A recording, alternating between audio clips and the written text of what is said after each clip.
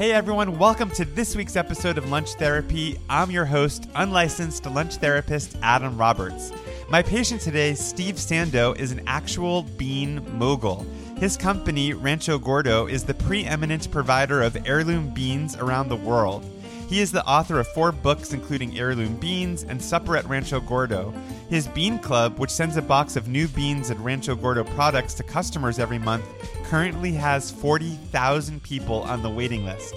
In today's session, we talk all about the food he ate growing up. My father was a pretty good cook. My mother wasn't. We used to joke how she would aim the toaster at us with the Pop-Tarts. His favorite way to cook beans. You simmer until done, and that's the main thing you have to think about. And the success of Rancho Gordo as a company. But I also know how lucky I am, because there's a lot of people that are talented and work really hard and don't get anywhere. So without further ado, here is my lunch therapy session with Steve Sando.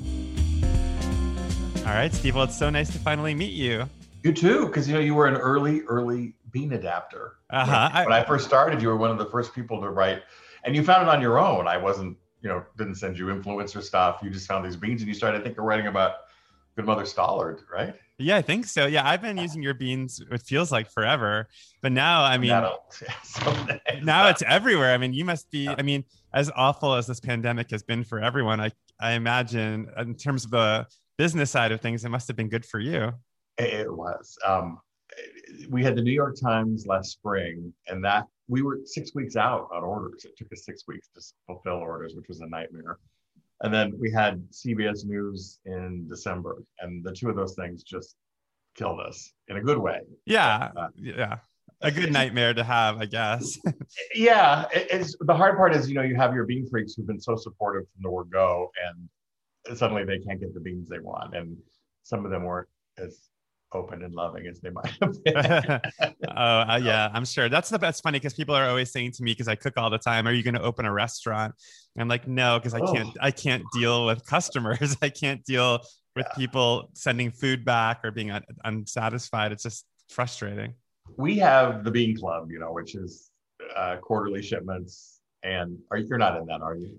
I mean, I would love to be. I thought it was a very selective group of people. I only let certain people in. No, there's a waiting list. So there's 11,000 people in it, and the waiting list is 40,000 today. See? Yeah. I mean, I don't want to cut the line. So, I'll get on I'll be 40,001 on the list. And when it's time. It does move. It takes about a year, we're saying, and we're working really hard to open it up to more people. But because of the New York Times article, we were about 2 weeks late with the Bean Club shipment in, I think, March or April. And the reaction from people was so negative. I mean, my people, and they're like, oh, we're family, and family doesn't do this to each other. And it's like, well, my God. We're not family. Just FYI, it's the business and a client. And yeah, I'm sorry, but it's not the worst thing that could happen. I always found your beans. Throughout the pandemic, I actually was going to show you. I have your yellow eye here, and I've got some yellow Indian woman here. Wow. So I don't know. Maybe LA had a good thing going with you guys, because I would always find them at different stores and different places I would go. Sure, you can find them in different stores. And the other thing is, the Bean Club is only one part, so you don't have to be in the Bean Club to enjoy heirloom beans. I mean, there's other options. Oh yeah, of course. And we should say, for people who don't know, that your beans are, you're not gonna toot your own horn, but I'll say they're some of the most extraordinary beans you can have, and they really changed my mind about beans as like a special occasion food or something to look forward to. Because I think growing up, I don't think I ever looked forward to beans as a kid. And then, where did you grow up?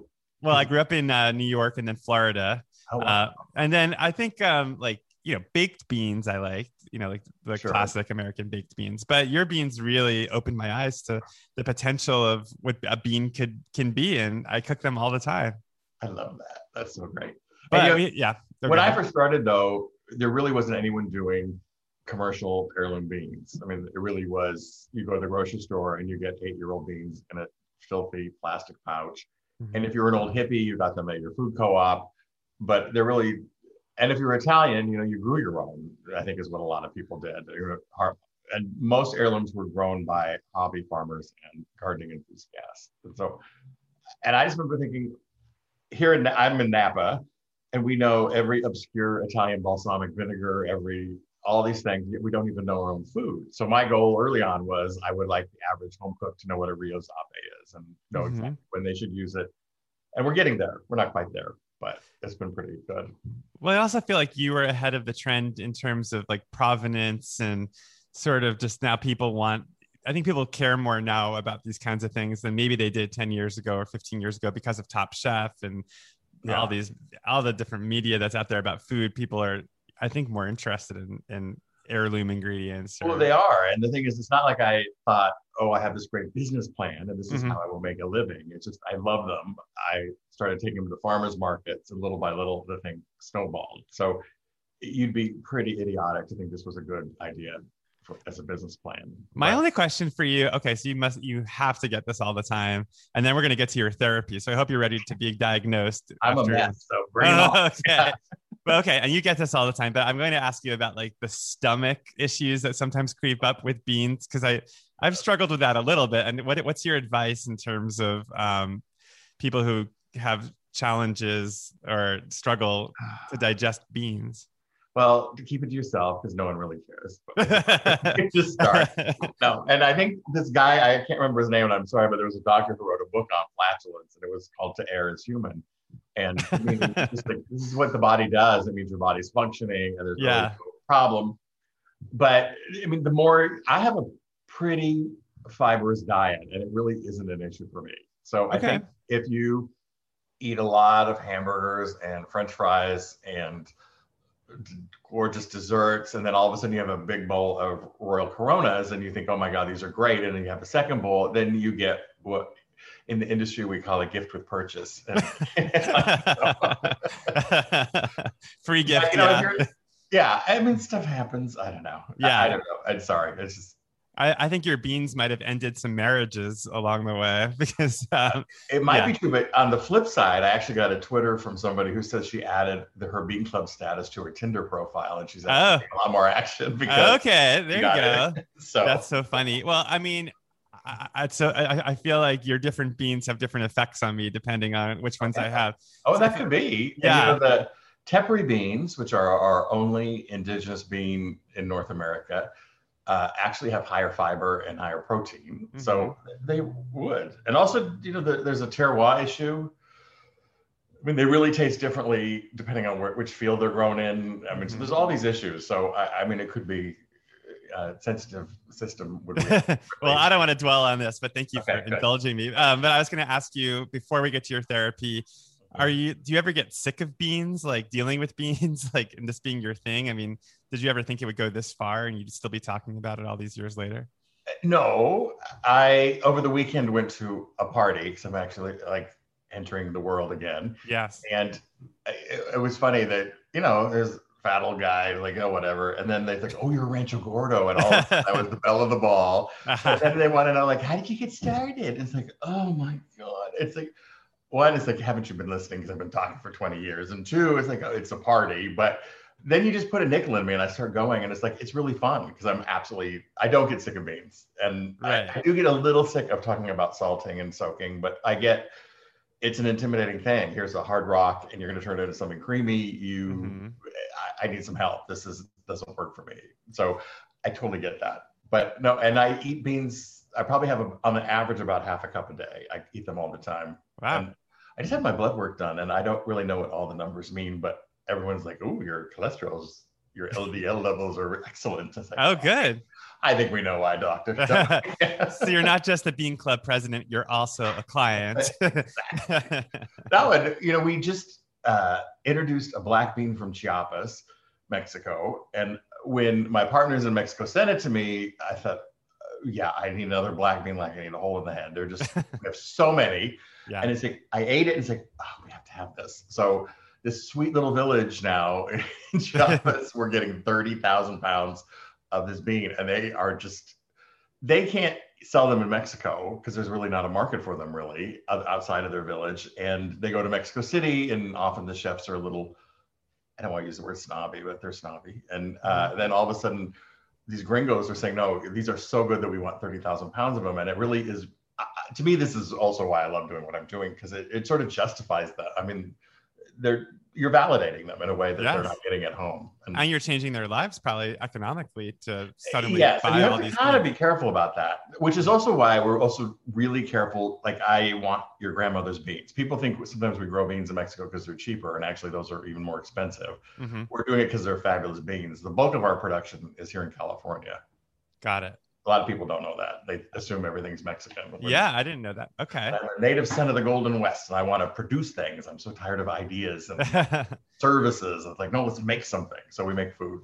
I feel like, and we're about to get to your lunch, but if this podcast, there's a podcast called Desert Island Discs where they ask people like which albums they'd bring to a desert island. But I kind of want to ask you which beans you would bring to a desert island of your many beans. But maybe just pick one and then we'll get to your lunch. Is that too hard? It's like your children, like choosing your favorite child. My favorite child. I certainly have one, but I'm very careful not to talk about it. No, I think Good Mother Stollards. Well, I pick one of each. Like, I need a dark, I need a light, and I need a medium one. So I think Good Mother Stollard for sure is one of them. And which of course we never have, but we're working really hard. We actually this year have a 20-acre test farm, and we're actually testing to see, like, if you plant them this way, if you add more water, or if you do companion, is anything going to help? But the cool thing is we're actually using it to show young farmers like how we're doing it so that they can get involved too. Because your average farmer is not a millennial. Like, they're a little older, and we've got to really encourage younger farmers and help create markets for them, is what I would say. All right, Steve. Well, the time has come to ask you, what did you have for lunch today? Well, so it's as usual, I sort of do I live on leftovers, and I love that to me. So Tamar Adler has that beautiful book called An Endless Feast. Everlasting Meal. Thank you. You wouldn't know I love it. I loved it so much, though. I bought it in paperback, and then I'm going to get this in hardback because I don't want this thing to go. I mean, all the little things you knew along the way, she solidifies for you and actually helps you make sense of it. And to me, the smartest one is you go to the farmer's market, and the first thing you do is put everything in your refrigerator, and it starts going bad. So no, you should actually cook it when it's at its peak. And when you have a refrigerator full of cooked ingredients, you can create anything. So today I love poaching chicken, because if you poach chicken, you also get free soup, basically. So I poach the chicken, shred it, put the stock in one thing, and then I have the chicken somewhere else. I had, of course, cooked beans, which I'm not supposed to say, but I had Good Mother Stollard because I'm the boss, and I have a secret supply of them. Right. You deserve them. I mean, You earned them. And I had cooked cactus paddles, nopales, from our parking lot here at Rancho Gordo. We have a lot of them, so we cut them and cook those. I cooked those. And then I also had some clay pot mushrooms it's a Paula Wolfert recipe where you cook just button mushrooms and clay, and it's the most delicious thing. So I had all those things in different containers, and I made sort of a bowl with it, and it was absolutely delicious. That does sound delicious. I wouldn't serve it to company, but so one of the reasons I contacted you is when you had Cole Escola on. Yeah. And I think he is the funniest person alive, and he won't believe this, but I've been watching those old videos that he and Jeffrey Self did before they even had the Bravo, or is it Bravo? No, what's the? No, it was Logo show. Yeah. And it's like, to find out that he eats almost as penance was so heartbreaking to me. It's like, how is someone so funny? Like, that's the whole point of all this awful work we do. For me, is to sit around a table and break bread with people you love. Right. I don't love, I mean, sometimes I have some out of control foodie friends where it's like, oh, this is some obscure food thing and it has to be novel. But breaking bread with people you love is like, it's the whole point of everything to me. So it was like shocking. Someone who provides so much humor and joy is like, oh, that's. Well, yeah. I mean, I've discovered that in my life, though, because it's like I have this passion, as you do too, but it's sort of, I have to accept that some people have completely different passions. Sure. Like Cole loves like old movies, and Barbara Stanwyck. and stuff. Yeah. It's just like, I feel like you just have to, because for me, I totally agree with you. It's disturbing to me. I remember that there was this friend that married this guy who said that if he could just drink or take a pill every day to eat food, that he would just take the pill every day. And I still have to like hang out with this person, and I try not to judge them for it, but it's like, I can't imagine wanting to just eat a pill every day and not eat food. And for me, it was like, basically, I'm going to eat so I don't get sick. from not eating. Yes. Really? Because I wake up dreaming about what I'm going to do for lunch, let alone dinner.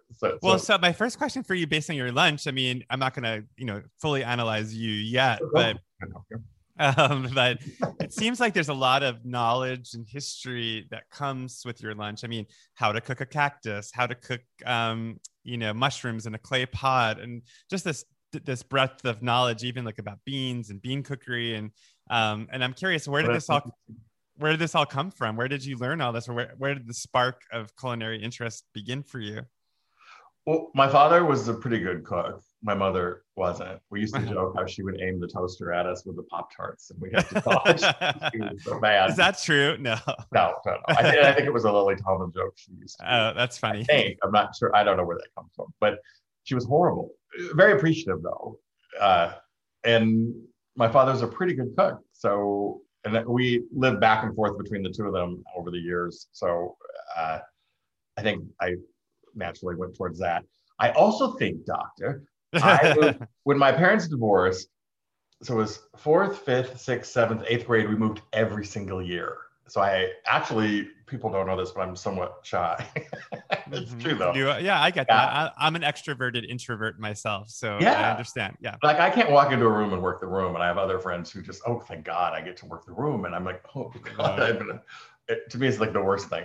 Yeah. But I think creating a sense of home because of that is really key to me. And I remember when I started high school, my parents, I just said, you two figure it out, but I have to go 4 years at one school. I can't keep doing this. And I think if you look back, it has been, creating a home has been really key. It's a theme throughout my life. And I'm really uneasy if I don't have one. So I think that's it. And then when I actually, through very unusual circumstances, I have 2 children. And I had my youngest son lived with me. And part of that was Sunday supper. And then my mother ended up living next door. So it was the law. We're having Sunday supper. And my mother every week was like, oh, you don't have to. It's like, I know I don't have to, but I have this crap job all week long where I'm working like a dog. This is where I get my pleasure. And we'd have people over. And of course, my son now says that was his favorite times. Oh, Sunday. That's so nice. It was worth it. Yeah. And I really relate to you saying you wanted to create your own home. It's funny. I wonder if I went back through all my old podcasts, how many people have a similar story of one parent or both parents not cooking very well and then wanting to like cook for themselves and make their own home. And that's absolutely true for me too. That's my motivation, is to create a cozy, comforting home for myself. It might be kind of a control thing too. Yeah. Like, the world's kind of nuts. You have created something yourself. Totally. So when your mom lived next door to you and you would cook for her, was she a gracious guest? I mean, did she enjoy your food? Mm-hmm. Yes, but she and my son would gang up on me, which is fine.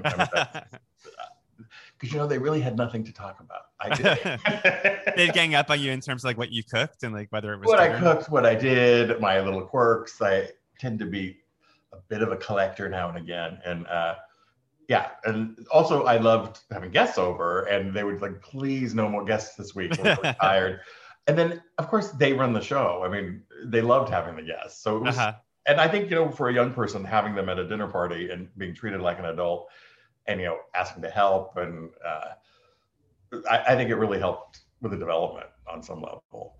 And I think I had that too, because, my dad had a series of stewardesses that would come over for dinner all the time. What? That's funny. He was a real playboy. Okay. And so, but he always insisted that the kids be at the table for the dinner. So we did that. That's really nice. I think that helped me to hold my own and also know when to be quiet and when to, roll with it. I'm curious, when you said you were a real collector, when you were talking about the dinners, what did that mean? Like, what did you mean by that?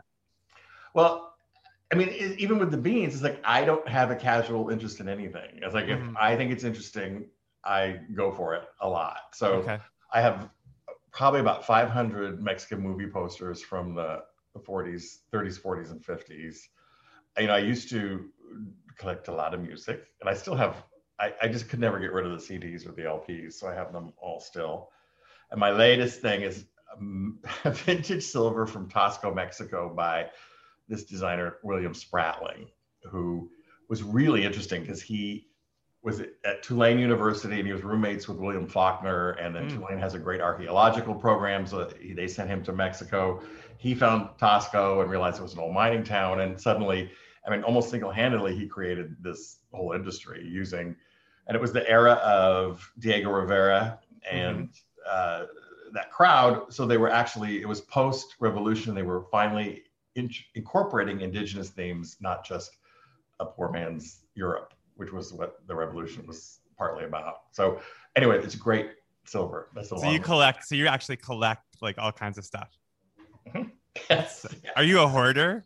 No. Well, I am in the sense that I bring it in, but I actually don't get sentimental or upset when it goes out. Okay.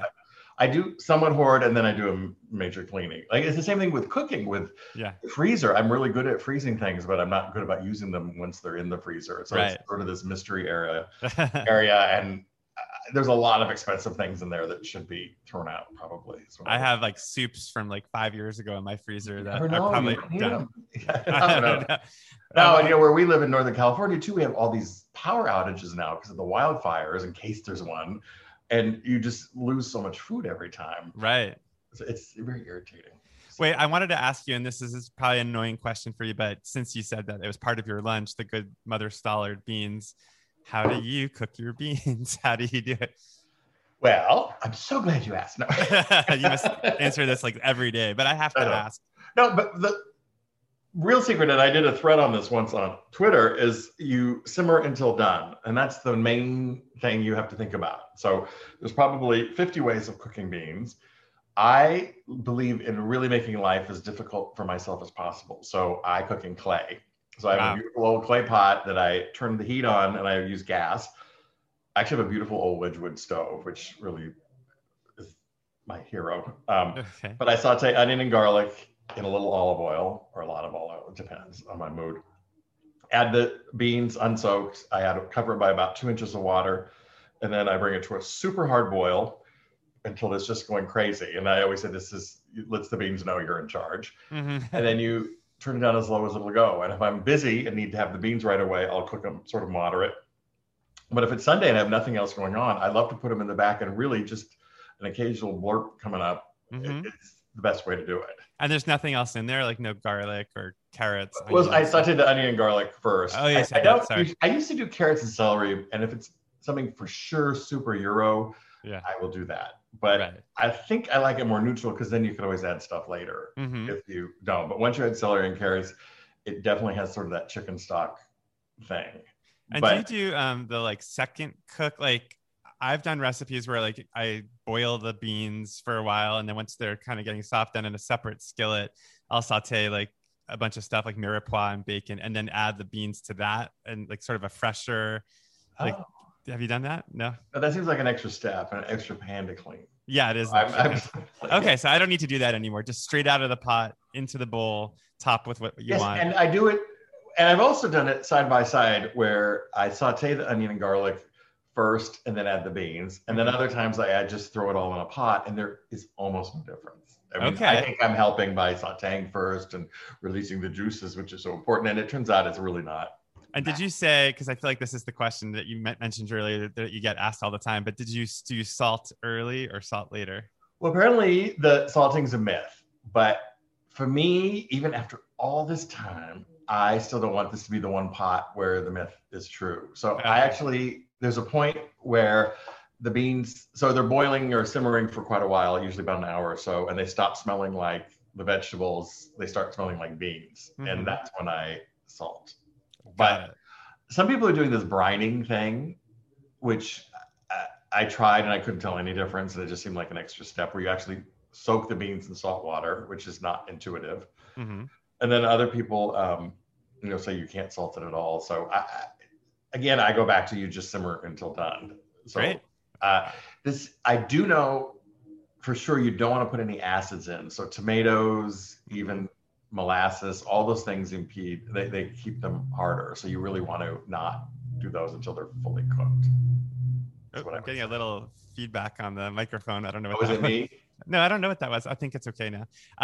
But we're fine. So, okay. So I wanted to ask you, because you were talking about Mexico and you mentioned this artist who you like, or the silver that you like. And I wanted to ask, like, when did your relationship to Mexico begin, and how did it begin? And when did you first start traveling there? Well, when I was in high school, which was many moons ago, I was part of the United Farm Workers boycott. So after school, I would go down to the grocery stores and ask people not to buy lettuce and grapes.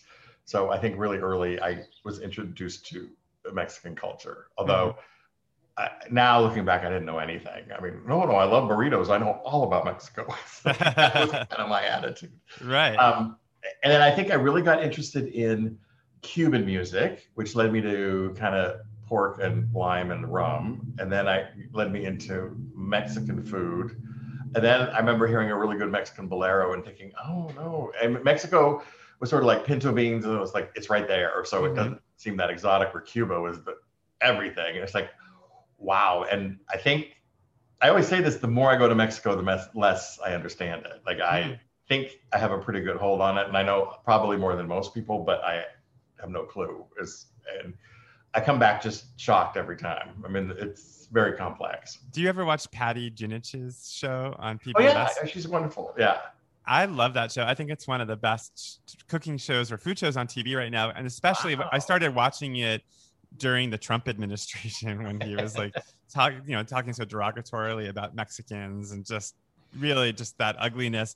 And then you watch her show, and she's showing you parts of Mexico and things in Mexico that I had no idea, just places like Sonora and places I'd never been and didn't even know to think about.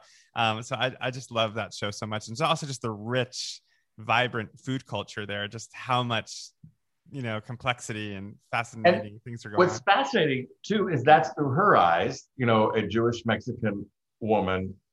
I don't know where she's from exactly, but I mean, there are just so many Mexicos, and that's hers. I think she should do a book on Jewish Mexican cooking myself. That's a good idea. Totally undertold that story.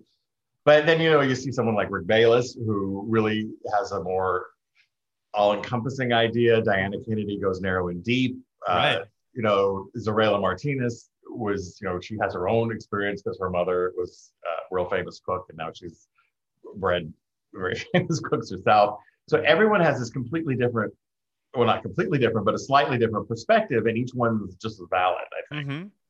I'm very conscious these days so I'm working actually on a book of our Rancho Gordo Shashak project, and the Shashak is the other company I work with down there. And I'm sort of now thinking, well, is this really even my story to tell sometimes? Because,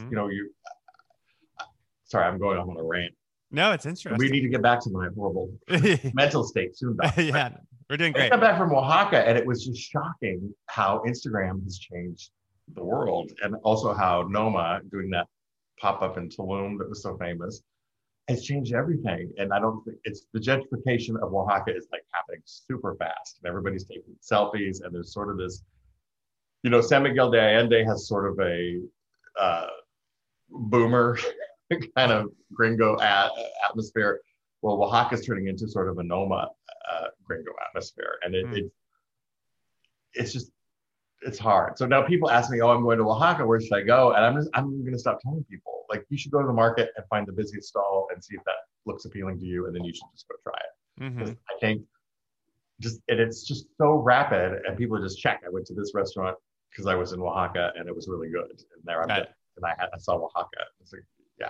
So well, that's like me. We went to Mexico City, so we went to Pujol, and we went to all the. You should go to those places. Yeah, I'm not saying not to go, but you should also get lost and eat a taco on the street. I know, which I'm not good at. I think it goes back to control and like wanting to know where we're gonna go, what we're gonna do. But I agree that like I should be more adventurous when I travel.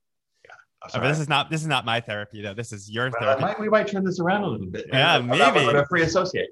So one thing that I'm a little unclear about, and I kind of want to go back to it, is like you talked about your mom not being a great cook and your dad cooking well, but in terms, because you live in Napa, which is like some of the most refined, for lack of a better word, like fanciest restaurants. I mean, French Laundry is there and all this stuff, and wineries. And so I guess I'm trying to get a sense of the journey that you went on with your knowledge of food. That's sort of what I asked earlier, but I guess I wanted to understand more about your education, and was the food that your parents cooked similar to the food that you still eat now, or did something change along the way? Well, everyone thinks the food revolution just happened recently, and I don't mean to seem snobby, but in the Bay Area, you could eat really well in the 60s and 70s here. Mm-hmm. I mean, we had how many bakeries that you just knew you didn't buy bread on Wednesday because that was the day they were closed. But we had so many sourdough bakeries that aren't even there anymore. Really. And this is where you grew up, right? You grew up in Sausalito, is that right? Yes. But Okay. do you know where I was born? Where? In the Scientology building in LA. In LA, really? Yes. How did that come about? Well, my parents lived in, my mother was from Orange County and my father was from Chicago, and they lived in LA when they were first married. And that was Cedars of Lebanon at that point. It wasn't. Oh, okay. We're not Scientologists. Yeah. Oh, that would have been really interesting. Okay. Yeah, you could take no. Yeah, I know. So you were saying that. So you grew up with like good bread. So you were in an area where there was good food to begin with as a kid. Yes, and my dad used to go diving for abalone. Wow. We grew up like every ashtray in the house was an abalone shell, but they smoked a lot in those days. So in the mornings after a party, it would smell like bad gin and cigarette butts and steak fat. And I remember seeing the abalone ashtrays. They all had these little holes because abalone had the 5 or 6 holes, I think. So they were just these ash piles. Or anyway, so but it's my long-winded to say you could eat well at that point. So I think the aspect of having people over was just embedded pretty early. Mm-hmm. And then well, it also is making me think a little bit about, I guess I sense from you, and I've only known you now about 30 minutes, but a lack of elitism. Like it doesn't feel like what you do or the world you came from or the world that you're currently inhabiting is about holding yourself above others because of your knowledge of food or anything. It feels like you're very much, grounded and have your feet on the ground, which is not necessarily true of a lot of the people where you live. Like, or me. No, it is. But you know what? I think early on, being gay and not being validated in so many ways, is like I realized the mainstream was never going to work for me. Mm-hmm. And I think so. I'm not elitist in that sense, but I am sort of a counterculture snob, I would think. I really don't enjoy a lot of mainstream culture. I really prefer jazz to rock. I prefer pork to steak, pork to beef, I don't know, or chicken, right. I don't know. So I think somewhere in there, it's not elitist, but there is sort of a snobism I think I might have.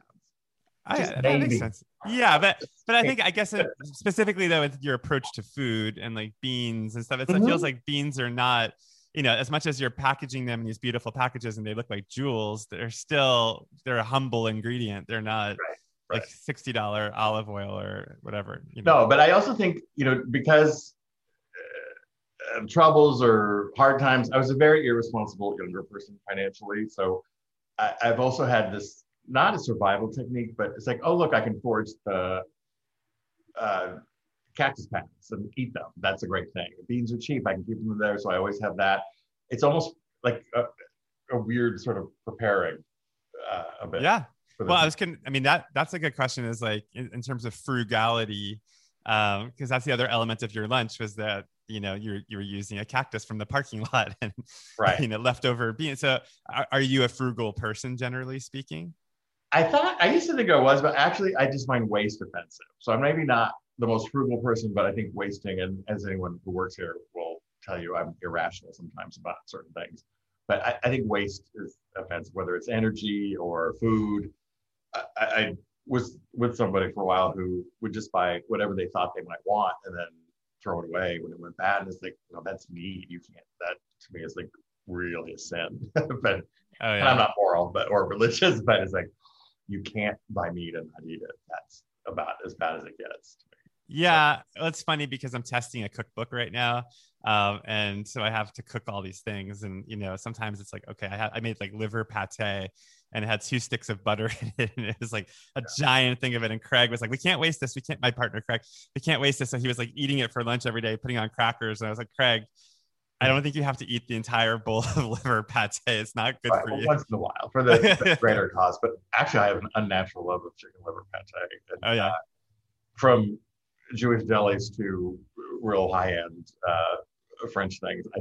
There's something about it that's just one of my, and yeah, I love that. I was going to go into duck, but we won't even start there. Well, one thing I wanted to ask you, because it's related to kind of what we were just talking about, frugality and people working with you. So, because it seems like you have a very creative side, and you talked about the side of you that's sort of, fringe or what's the word, like lack of conventional or unconventional.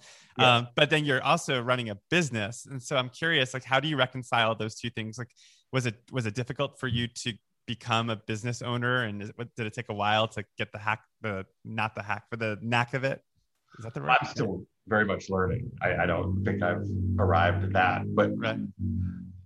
When I used to live in San Francisco, the rent would be due. I wouldn't have enough rent.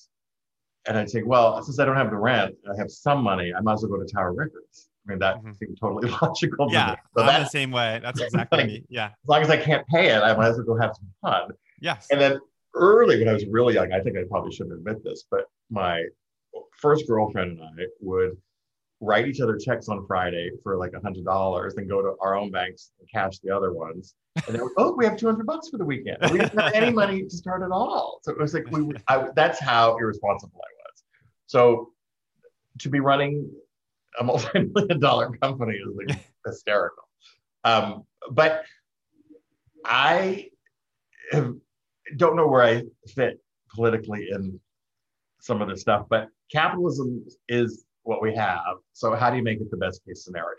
So our entry level is 18 an hour, like whether you work in the store or the warehouse. We have really great benefits. We, donate a certain, I go out on a limb a couple of times. I've gotten in trouble we were working with FedEx and loving the service, but they were actually giving a discount to NRA members. So we actually had a huge public fuss. We actually dropped them for about a year until they stopped.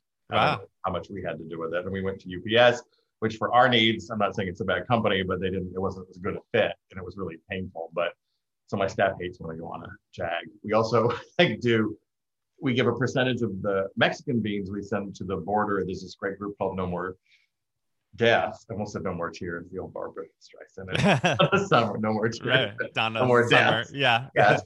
And they actually provide water for people trying to cross this horrible desert. So, I mean, there's certain little things like that. It's like, okay, this is capitalism, but I think you have to be a responsible corporate citizen. And so those are kind of the things that we do. And that, for me, makes it actually fun to see, in a weird way, how profitable can we be so we can spread that a bit. So what was the moment, like, going from the guy that was like cashing your friends' checks to running a multi-million-dollar business? Like, I mean, was there a moment when you started Rancho Gordo?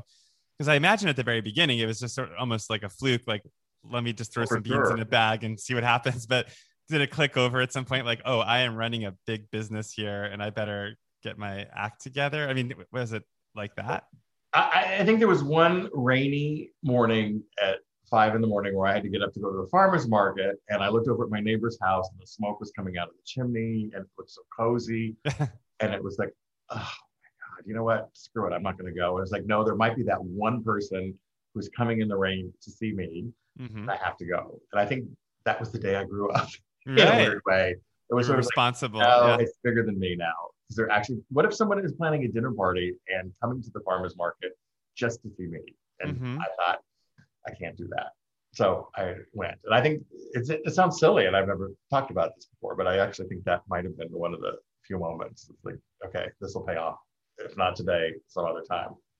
And it's interesting because it was not about you and your own pleasure and like going to buy records at Tower Records. It was like about somebody else's needs. It was sort of like leaving your own self for somebody, that's what the step was to grow. Isn't that funny? Yeah. And the funny thing is, even odder, is I had a long, boring, I tried a million different jobs, and I just basically said, I give up. I can't do this, because there's always someone younger and smarter and cheaper willing to take your job, it seemed like.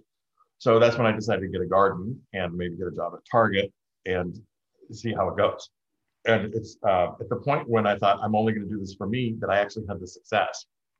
So even with the label, I thought, well, what do I want? When I open my pantry, what do I want to see? It's like, I want to see that. I don't want to see, Nestle's Quick or something. I want to see a lady with licking her lips because the food's so good. So how do you deal with it? Because you seem like a very nice guy and affable and pleasant, but like knowing your background, well, just knowing that you kind of grew up kind of marginalized, but also, like marching to the beat of your own drum. I guess I'm curious, like how do you deal with something like having to fire somebody or yell at somebody, or somebody doesn't do what they're supposed to do and the beans don't come in? Like, is that difficult for you to deal with that kind of stuff, or does it come naturally? No, I hate it. I mean, Yes. firing people's the worst. I mean, I Right. really would rather not do that again. No, it stresses me out to no end. I mean, I feel it deeply, and that's what I would say. I can't give any advice to anybody on that. Right. But in terms of your, like, who you are, it seems contrary to who you are to have to fill those shoes of being a business owner, of having to do that. Yeah. We're bigger now. So we have 26 employees between the warehouse and here. And I've got really great staff, and we're all trying to do the same thing. So hopefully it doesn't come up all that often. Mm-hmm. Well, I'm curious. You mentioned having children. So one thing that I wanted to know is, what food knowledge did you pass down to your children, and are they cooks themselves? Do they like to cook? No. Well, the oldest has some real picky habits. Okay. Which I totally blame on his mother. No, I remember gardening with him, and we harvested tomatoes and we made tomato sauce, and then I made him make it. So he was probably like 8. And then we put it on pasta, and he ate it like a banshee. And then the mother's like, he doesn't eat tomatoes. I was like, well, when you grow them yourself and he's cooking them, maybe he does. And then, I mean, he won't eat tomatoes now. So but oddly, he loves cilantro. So I mean, I can't figure this whole thing out. He actually doesn't have horrible taste, but he really likes simple food, and he likes ingredients to really be their thing. So I would say that. And I think he's more like Cole. Right. In his love of food. I think it's really like. But then the younger son, who, was quite rambunctious and everything, he moved to Holland, and he's actually studying agriculture, and he'll eat anything. And he actually worked locally at our local charcuterie, the Fatted Calf. He worked there, and he has a really strong work ethic, and he wants no part of Rancho Gordo, but at the same time, he's doing all this stuff that is totally related to it. So it's pretty good. Yeah. That's so funny, because it's like, I don't think we're going to have children, but that is the fantasy for me, is like, well, if I had a kid, I would be in the kitchen with them and showing them. And then if that's your fantasy, that's the last thing you're going to get. You're going to get a eater who wants Lunchables. If that's really what you want, they're going to they can smell it. That'll be their rebellion. Well, I know that I read a bit about you before this interview, did a little research, but I think it was maybe the New Yorker. And you talked about it a little earlier, about this dynamic that you had with your children's mother, and that there was a marriage or something. But maybe, like, I don't know if you want to go into all that. No, it's not digestible, really. So okay, it's not digestible. We won't go there. Okay, yeah. But I guess in terms of you creating a home for yourself, the way you populate your life, it feels like you not just created a home for yourself, but created almost like a little village for yourself, with like your mother living next door. And it's pretty rural, but it's a mountain. So I know a lot of the neighbors, and some of them are older, and I have them over all the time. And that was the first thing we did after we all got vaccinated, was get together for dinners. No, it's definitely a nice little community now. So when you have people over for dinner, I mean, I imagine beans are often on the menu. But what else are you cooking for people? Well, what's so funny? I used to think you had to come up with this incredible menu every time you had a dinner party, but then you realize it's sort of seasonal, and you don't usually have the same people over. So it's like you almost get like I get like a quarterly menu that I refine, retweak. And so I was doing, really for a long time, poblano chilies with cream and chicken, and like a chicken with a poblano cream sauce. That was always the main thing. And then when corn is in season, I learned this at the hacienda. They turn the pans up super high, and they just put epazote, which is a pretty strong herb, and salt and a chili, and no oil, no nothing else. And then they kind of char it, and it's absolutely. So you get your seasonal things. And right now I've been doing fish in fig leaves because I have a beautiful fig tree, and I had no idea that figs leaves impart such flavor. It's almost this vanilla-y fruit thing. Yeah, It's really David great. Leibovitz has a recipe on his blog for fig leaf ice cream. Oh And wow, yeah. and there's a fig tree that one of my neighbors has in front of their house. I don't know if it's their tree, but there's all these leaves on it. And I keep wanting to kind of sneak over there with a pair of scissors and just like Oh, I bet they'd love it. I You mean, think so? oh, I don't sure. know them. These are strangers. So I've literally never met them. They're like, But what a nice way to meet them by cutting off their fig leaves. Hey, Maybe you gotta I'll be careful when you do cut them, or if I was just ripping them out and they have this white sap that many people, including myself, react to. So it actually gives you this horrible rash. Oh So no. really just respectful. It's not scary, but just be respectful of it. But Okay. actually, when you dry the leaves, you can make a tea that apparently is really good for diabetics and lowering blood sugar. I have these beautiful, not cast iron, but blue iron. Or what do you call them? I'm sorry, I'm having a moment. Like Le Creuset, like No, but it's full on forged, hammered steel. It's just steel. a carbon steel. Carbon steel, yes. Yeah. Been a long day. So I put the leaves in the bottom. I add the marinated fish, and I put leaves on top, and then I just bake it. And it's out of this world. And the leaves get really hard and crunchy on the top, and it just imparts everything. So it's been really fun. So is your cuisine, I mean, when you talk about doing the corn and I guess some of the other stuff, like, oh, the poblano chilies, like, do you feel like your cuisine is generally like Mexican influenced mostly? It used to be more. In fact, I would be really proud if I didn't make Mexican. Oh, look, this is a Mexican. But, I think you get older, they tell me, and you just sort of get your groove. I call it new hacienda cooking. New hacienda cooking. That sounds like the name of a cookbook. There's a good one. I live in an old church, actually. It was built in 1930.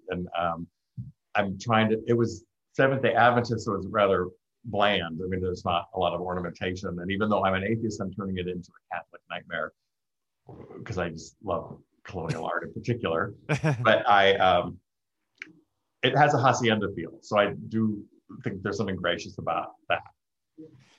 So in terms of Mexican cooking at home, like for me, I don't do that much of it. I've made tortillas before, like with masa, but is there a certain book or a certain place that you would recommend for people to start that you like? I mean, I know that Diane Kennedy has her books and Rick Bayless has his books, but is there like somebody maybe more obscure? This is surprising, but one of the best Mexican cookbooks to me is called Frida's Fiestas.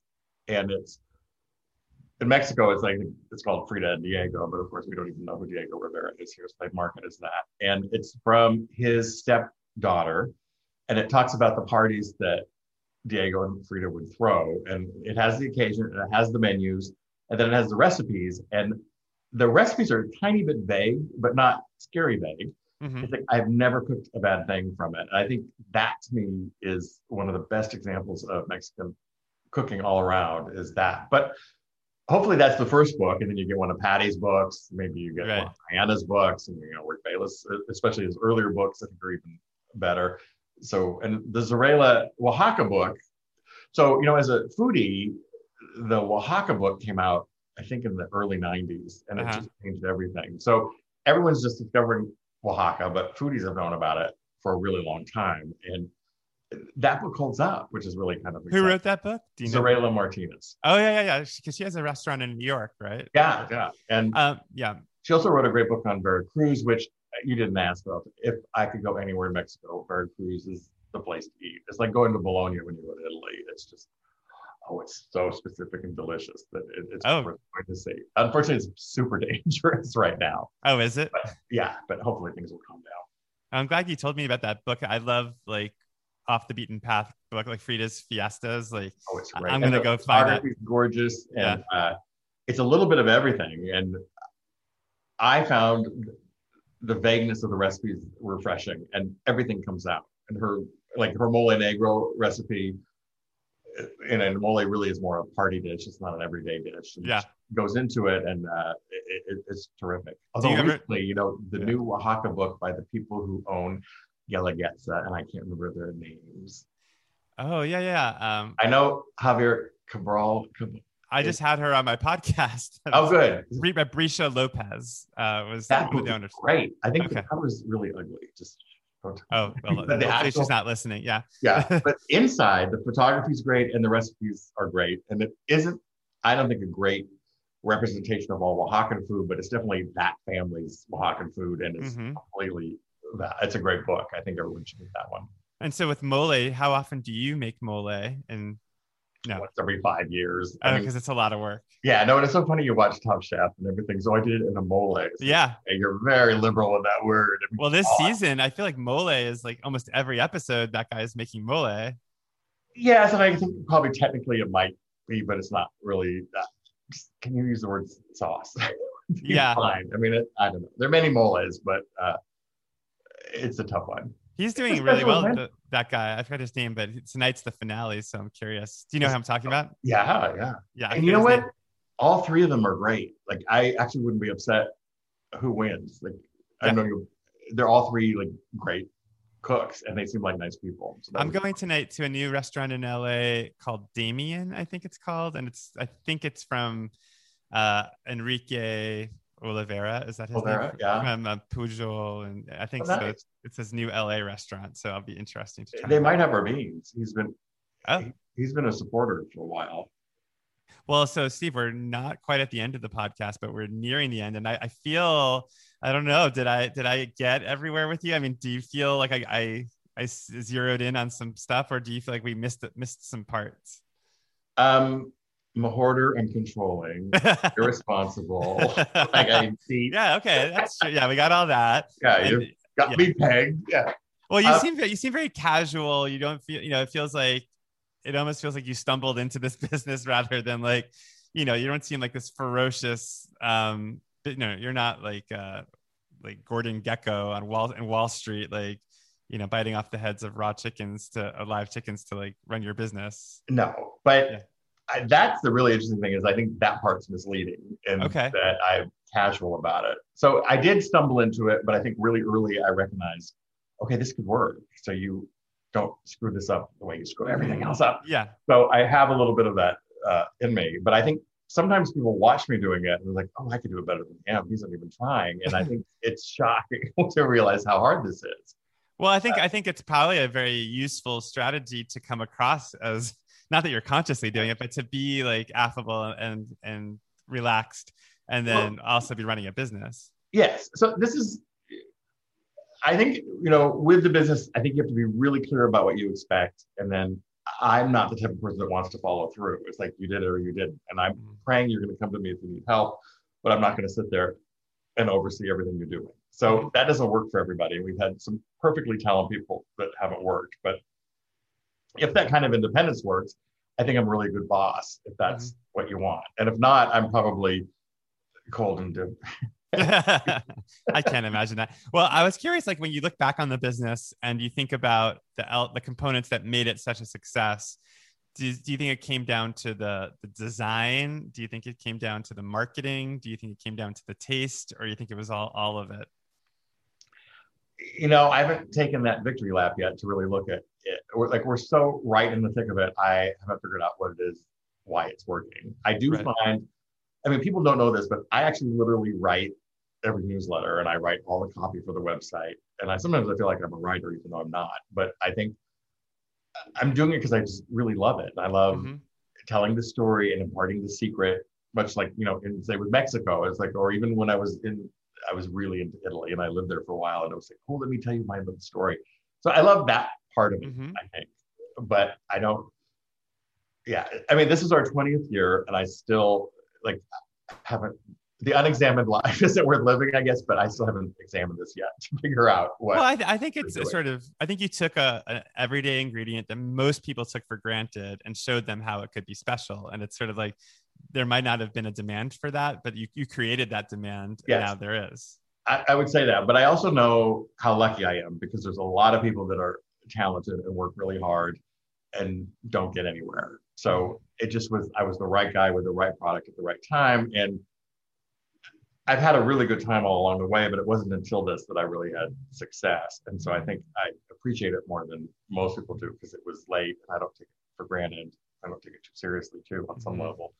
But yeah, I don't know. One day I will look back on this and say, oh, you know what I did right was that logo. Well, yeah, I think you did a lot of things right. Well, Steve, so we're nearing the end, and I usually start every podcast by asking what you had for lunch, but I end every podcast by asking, what are you having for dinner tonight? Probably, to be honest with you, I'm seeing my oldest, and we're going to go get a burrito somewhere probably. And okay. Yeah, which is very interesting because most Mexicans in Napa are from Michoacan or Jalisco, and we have the most generic taco culture here that it really, there's an opportunity for somebody is to open a regional Mexican restaurant here. That sounds like a good idea. And not that I have anything against, young gringo chefs doing an interesting new take on tacos, but it could, there is opportunity for regional food because there is like interesting takes on street food, I think are super boring at this point. I'm curious. It feels like the culture of Napa, like with Thomas Keller and the French Laundry, which used to be like when I thought of Napa and I thought of restaurants, like that's what I would think about immediately. But it feels like the culture in the food world has shifted so much that doesn't feel like the center of the culinary universe anymore. And I'm curious, like, has Napa itself shifted in terms of the kind of restaurants that are popping up there and the kind of food that's being made there? Yes, I mean, it's really expensive to do something here. So unfortunately, it's super budget or super special event food, and it isn't really my thing. So that's another reason why I live in my little bubble on my mountain and have dinner parties and friends. So you really live on a mountain? I do. Mount Veeder, yeah. And so is it like its own town, or it's just like no, it's an unincorporated part of town, and it's a super windy road that ends up going to the next county over, which is Sonoma. And it's great. I don't want to tell too many people about it, but don't give away your secrets. No. Well, it's funny, the best meal that I had in Napa, I'm so sad it closed, was at Cindy's Backstreet Kitchen. Oh, she's so great. Yeah, and I actually was doing a book tour for my last book, and I had to drive from San Francisco to Napa to do an event there, which was its own funny story involving lentils, which I could tell in a second. But I remember I was in so much traffic on the drive from San Francisco to Napa that when I got to Napa, I was starving, and I drove up to Cindy's Backstreet Kitchen, and I sat at the bar, and I think I ordered like short ribs and a glass of red wine, and it was truly the best meal I think I've ever had, just because of how hungry I was, but also how soul satisfying it was. Well, she's an amazing cook too. So she's still around. I mean, she's still involved with mustards, and she's Cindy Paulson, and she her books are great too. I have one of her. I have her Cindy's Supper Club. So the other part of the story with the lentils, I'll just tell you because you'll get a kick out of this, was that the reason I was going to Napa was I had to do a cooking demonstration at the Whole Foods in Napa. And so I was demoing the lentil soup from my cookbook, and I was in front of like an empty room. It was like 3 old ladies in the front row. And so I was like, here's how you make lentil soup. Here's it. And then at some point, this woman was like, you forgot to add the lentils. And I'd actually forgotten to put the lentils in the lentil soup. Well, next time, come do it at Rancho Gordo. We have a retail store, and before COVID, we actually had events all the time. Yeah. And we've had Diana Kennedy, we've had Deborah Madison, we've had a bunch of people come. So we'd love to have you too. I'd love to do that. Yeah. Once we open up completely, we're almost there. So what does the future have in store in terms of Rancho Gordo products? Well, I mean, there's always new books coming out. And I was going to tell you, the book industry, you may not know this, but it's completely corrupt and really opaque. So we just thought, screw it. So we started Rancho Gordo Press. So we're only publishing our own books. So I've got a couple of books. We're actually starting Rancho Gordo Casa. This is a scoop for you. So we're actually doing housewares coming. Our big anniversary is this fall. So we're launching this housewares thing. So a lot of the stuff that we like, so it's stuff for the kitchen and cooking and things. And it's been very hard because you think, oh, these are nice napkins. It's like, I would never buy them. I mean, and they look like you got them at Bed Bath & Beyond for your daughter who's got her first apartment. Not really. Like, I'm really kind of snotty. So we're doing that. But we might actually be selling some of the Spratling silver. But then we're having a big party at the Native Sons Hall in St. Helena, and we've got great cumbia band coming, and that's coming in the fall. And then I think I'm gonna take a really long vacation. Where will you go? Mexico. I don't know. Mexico, Yeah, yeah. Mexico probably. Yeah. How often do you go to Mexico? Well, at the height of it, I would go 4 or 5 times a year, but it has been very painful not being able to go. So I just went this time. I mean, going forward, well, I'll go as much as I can, actually. And what was the place you said that it was like Bologna? Oh, Veracruz. It's a whole Veracruz. state, and it's on the coast, and it has a real, like, the music they listen to is really more Cuban. It was a very, it was a important port in the day. And what are the other like highlights for you? Like, I guess Oaxaca's changing, but if you were telling somebody like where to visit in Mexico, like, are there other places you would recommend since you go so often? So hard. Well, the state of Michoacan is great, and people don't know it. And I think a lot of times here, at least in California, we take it for granted because everyone's from there, but that's crazy. It has really great food. And if you go to the town of Morelia, it's probably, I don't know, everything right now is kind of hot between COVID and the narco thing. I don't believe in being fearful, but you can't be stupid too. Mm-hmm. And I would just add on a political note, we're the ones who take the drugs. So it's our problem too. It's not just this, the Mexicans can't get it together. If we weren't taking drugs, this wouldn't be happening, is what I'll just say that. Yeah, that's without hitting you over the head. Like, it's our problem. So, yeah, that's what I would say. Well, yeah, these are great tips. I realized there was one question I forgot to ask you, and then we'll be done. Okay. And it's, again, one of those questions you probably get all the time, but where did Rancho Gordo come from? Okay, so this is true. When I used to be a web designer, and when people were buying domains, I went to get Rancho Grande, because there's that famous song, Allá in Rancho Grande. And of course it was taken. And I thought, oh, Rancho Gordo is kind of funny. Let's just get that. So I just parked it. And then I thought, I'm going to do a diet where you could lose weight eating Mexican food. Well, clearly I never even attempted it. But, right. And then when I started farming, it's like, oh, I own Rancho Gordo. Let's just try that. Great. And also and this is again, the luck is like gringos think Rancho Gordo, I'm speaking Spanish. Like if we were called Lo Huache or Loco or something, it's like people can't wrap their tongues around that, but everybody can say Rancho Gordo. Yeah. And also probably even know what it means. And like, so. And do they think your name is Rancho Gordo when they meet you? Well, I think my name is Gordo sometimes, yes. Gordo. I'm a little robust. So yes. Oh, yeah. I forgot that's what that meant. That was in the roots of the business, though. That was in the beginning, the name. Oh, and I was thinking, even though it means fat ranch, I was kind of thinking fat farm, and that would be a good way to lose weight. Which you could. The pre-conquest diet is amazing in Mexico. So if you could take out all the stuff the Spanish brought and eat what indigenous people ate in Mesoamerica, you'd have an incredibly healthy diet. That sounds like a good trend, like the Mesoamerican diet. Well, there's a great book, Decolonize Your Diet, or is it called Decolonize? I don't know. That one I don't know. I can't help you there. My brain is like, so much goes in. Yeah. No, you're doing great. We learned a lot. You taught us so many different things. So thank you so much for doing lunch therapy. It's really been a hoot, and I hope we get to do it in person sooner than later. Yeah, I'd love to come visit you up in Napa. So, well, good luck with everything, and thanks again. Thank you. All right. I'll talk to you soon. All right. Bye.